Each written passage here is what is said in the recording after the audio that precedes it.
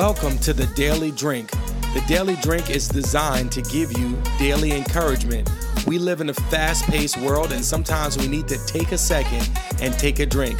So we have daily messages as well as a monthly prophetic message to encourage you in your walk with Jesus. So come on and join us for our next installment of the Daily Drink. Hey, what's up, everybody? This is Malik Edwards here with the Daily Drink. So pumped to be coming to you guys again, and we're talking about the boldness in God. And so again, 2 Thessalonians chapter 2, verse 1, Paul said, we had boldness in our God to declare to you the gospel of God in the midst of much conflict. And I love this. And today I want to just highlight the fact of what does boldness look like. We talked about that boldness starts with God, that boldness is knowing God, knowing the love of God, and boldness is a good definition for boldness is courage. So what does boldness look like as a believer, as a Christian?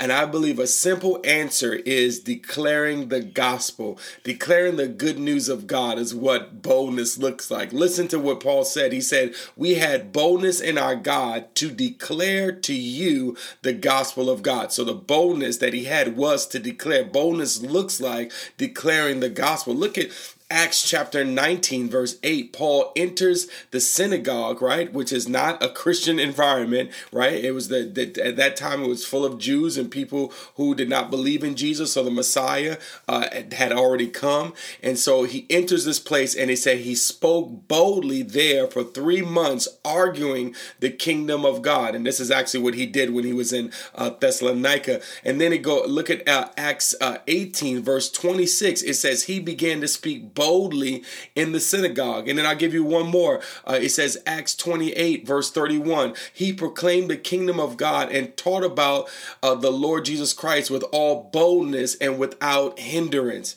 See, Paul was able with boldness to share the gospel because he knew it had the power to save. And so Romans 1:16 says, I'm not ashamed of the gospel because it's the power of God which brings salvation to everyone who believes, first to the Jew and then to the Gentiles.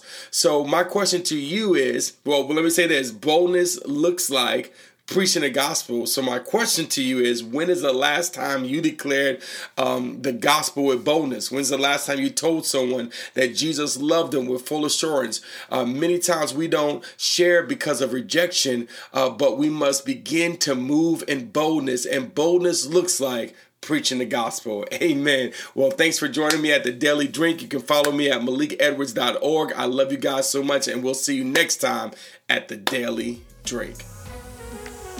Thank you for listening to the Daily Drink. For more info, you can find us on the web at malikedwards.org, on Facebook at Malik Edwards Ministries, or on Instagram at Pastor Malik. Thank you again, and have a God bless day.